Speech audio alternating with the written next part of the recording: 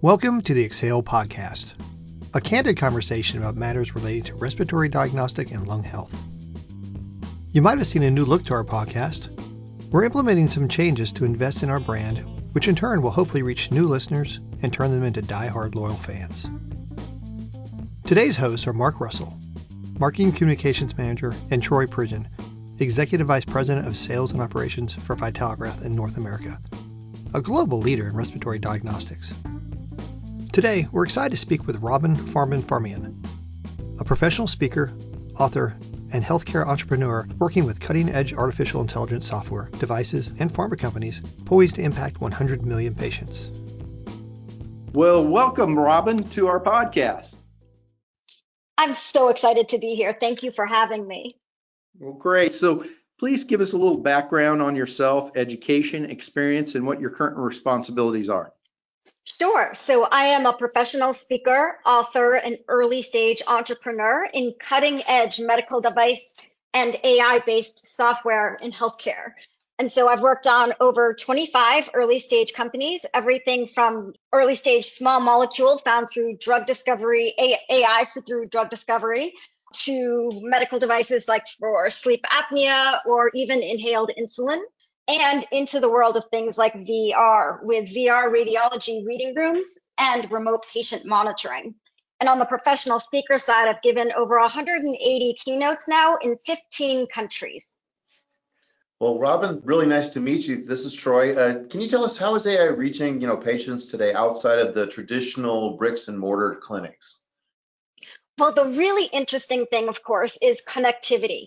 So being able to have a smart device or even just a connected device suddenly changes the game because that becomes a tool for healthcare delivery. And so a lot of the things that are going on in AI right now in healthcare are things like digital therapeutics, which are typically companion apps that work in conjunction with medication and other things like therapy, but it reaches the patient on a daily basis. Not only that, but it engages the patient. And then you can also do that remote patient monitoring component. We're also seeing AI being shifting into the home for things like counting coughs, right? So AI voice analysis has progressed dramatically. And so now we see companies that are able to do things like count the number of times someone coughs on a daily basis. That in and of itself is a game changer when you think about things like clinical trials for medication efficacy, or even just being able to map out disease trajectory based on how many times somebody coughs. But AI voice technology is going much further than that into things like emotion monitoring, being able to understand if someone is feeling a lot of stress or anxiety, and then moving into things like viruses. AI voice technology can now pick up things like a respiratory disease a couple of days before you even start to exhibit symptoms, because it's already changing your voice on that microscopic level that AI can actually pick up. Does AI lower costs and improve patient outcome? Absolutely. So think about companies like NuvoAir. NuvoAir is for COPD, and it's remote patient monitoring and tracking. Now, they did a pilot study about a year ago in rural populations in places like Kentucky and Indiana. And of the patients that they surveyed, 80% reported fewer COPD-related hospitalizations, and 87% reported improved quality of life. Now, we know things like COPD, it's a very complex disease to manage and on that daily basis for patients. So being able to do things like track their inhaler usage and then also reach them through an app on a daily basis really can make a very big difference in these patients' lives. Yeah, it sounds like this is, a really much more proactive approach to medication monitoring and all of that sort of thing, which I think is huge. We know that inhaler usage has been problematic, at least compliance with it has. Another question I thought of was the FDA and I suppose HIPAA as well would have certain implications on this sort of monitoring and technology. Can you mention how they've been involved with AI in healthcare? Absolutely. So with HIPAA, it's really rules and regulations around how healthcare data is treated in a healthcare setting. In order to be adopted by the healthcare industry in general, things need to be HIPAA compliant. And so that's pretty well laid out, and startups aren't too worried about that. It's the FDA stuff that really starts to make people nervous. And the good news is that the FDA is recognizing not only software as a medical device, SAMD, and it's on a fast pathway. It's not like it's a full-on like pharmaceutical drug or something, which can take years. These pathways to get through the FDA with software as a medical device are really straightforward. And they're changing and updating the regulations pretty much annually now. For instance, they just came out a few months ago and they've clarified some of the rules and regulations around predictive analytics, specifically for things like sepsis. Now, there are a number of companies that are used on hospital EMRs, including Epic, that have sepsis software that can help predict if a patient is going to get sepsis. This is a pretty big deal. Now, the problem is that some of these show that maybe they're catching things way too late. So it's an alarm going off for a doctor long after the doctor already knew that the patient had sepsis. So then the predictive analytics really are only a bothersome alert, but then missing things. And so the FDA has come out and said specifically around things like predictive analytics, these are the rules and regulations. So they are up to date. And the other thing that they're thinking about is that when you're dealing with machine learning, it does just that. It learns over time, meaning you could have an app that every day you use it, it gets more and more personalized to the individual. And of course, that is something that the FDA really had to take into consideration. And so they're trying to make the rules around FDA regulation of software as a medical device strict enough to, of course, protect all patient safety first and foremost, but also loose enough so that the machine learning component can actually improve based on the individual. Well, since we recently had a pandemic, what are the roles of the artificial intelligence in respiratory disease and chronic obstructive pulmonary diseases?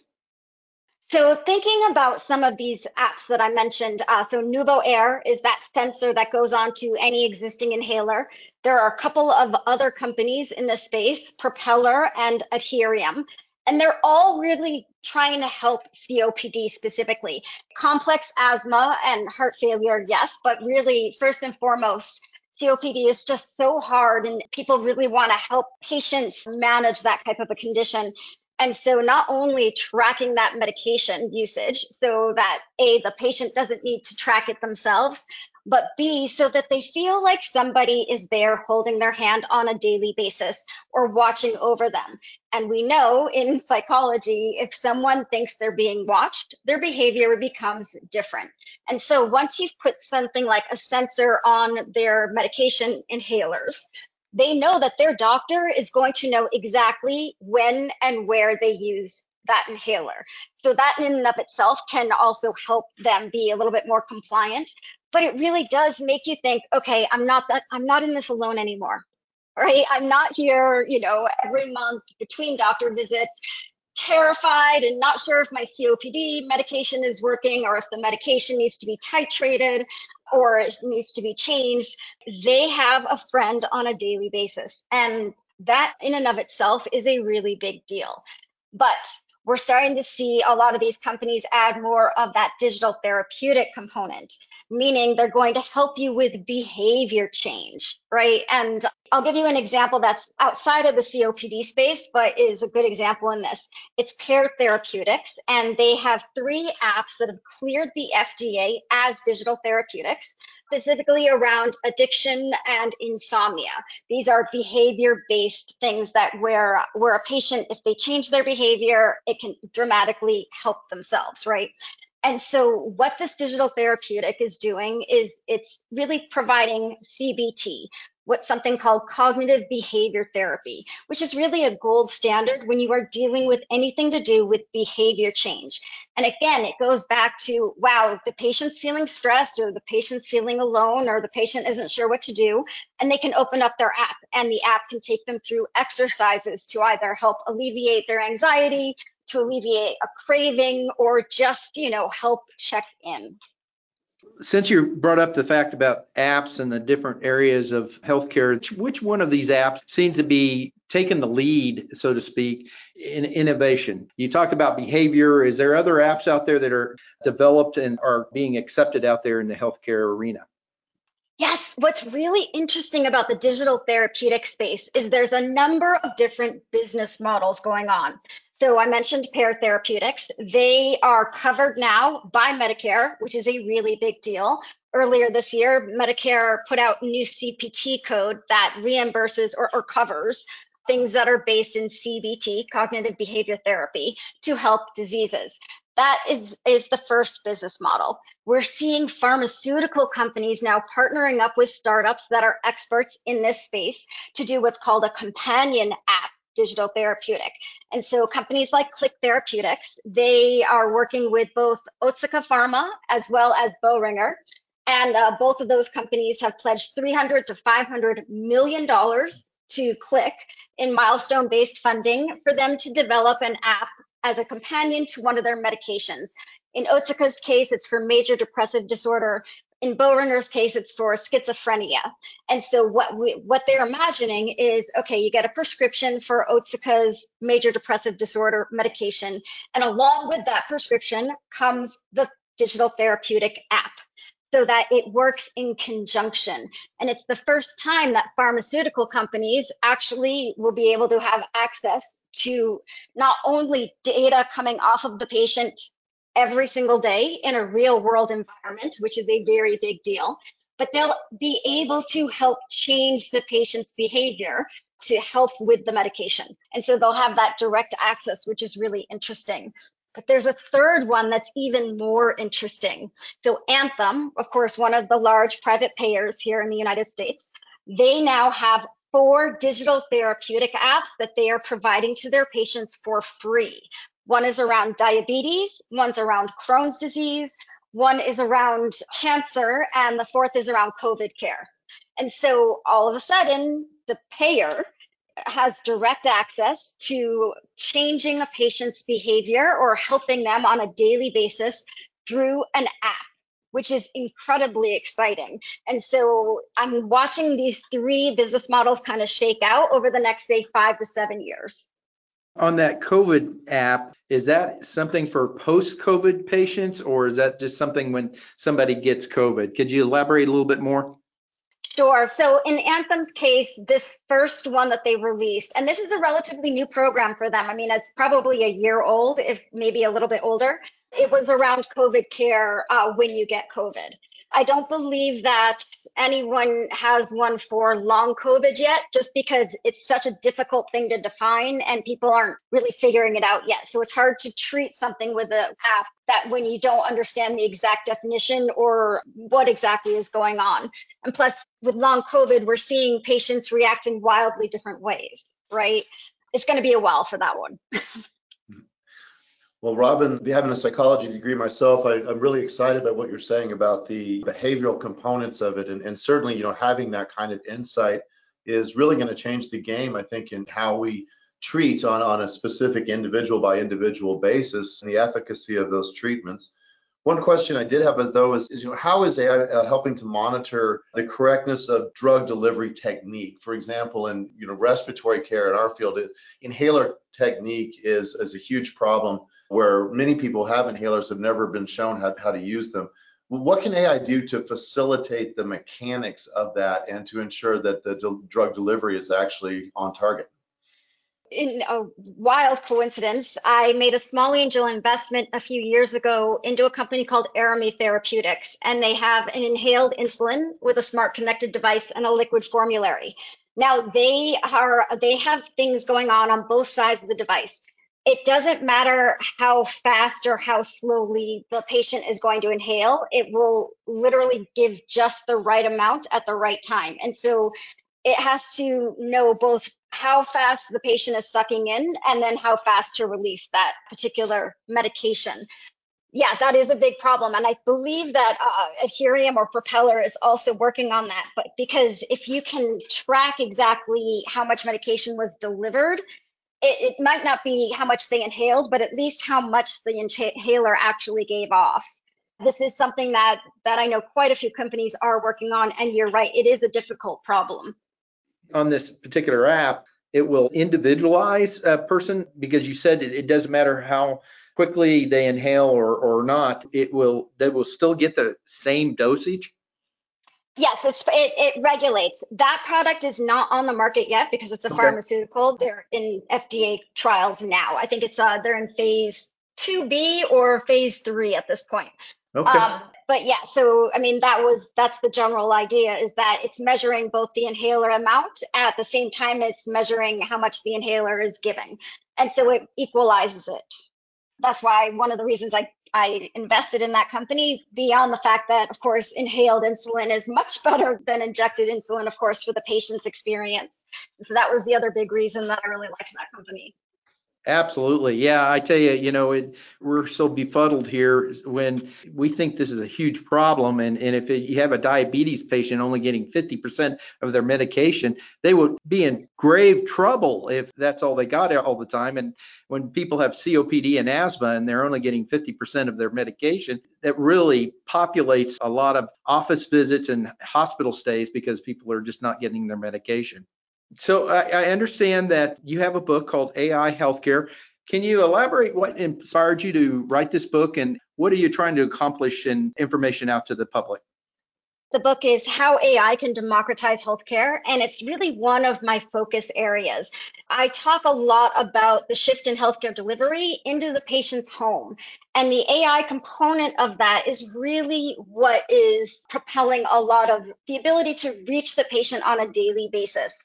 So I'm just very passionate about that to begin with, and how you can get IV medication, IV dialysis, all of those kinds of things now in the home. But I myself am a severe chronic disease patient. So I have had 43 hospitalizations, 6 major surgeries, and 3 organs removed for a misdiagnosis when I was a teenager.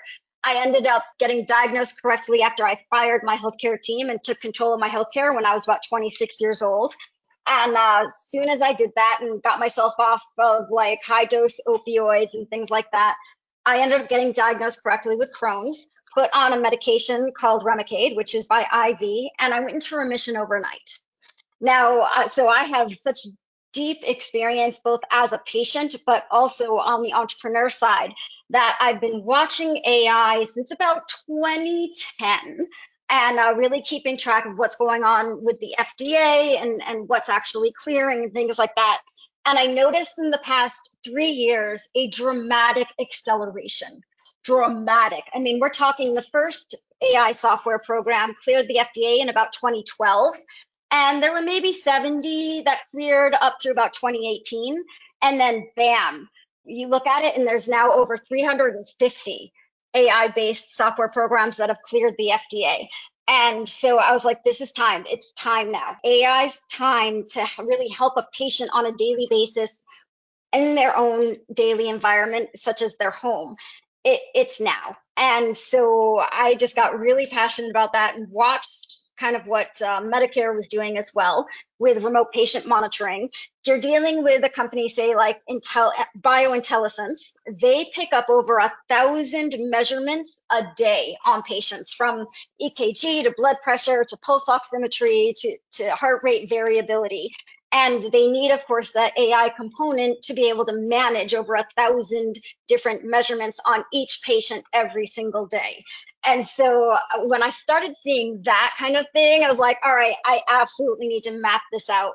And the book just kind of poured out of me. I just sat down and I just realized, wow, between remote patient monitoring, AI voice technology, digital therapeutics, predictive analytics, we're really reaching a point over maybe say the next 10 years of what I call ambient healthcare computing.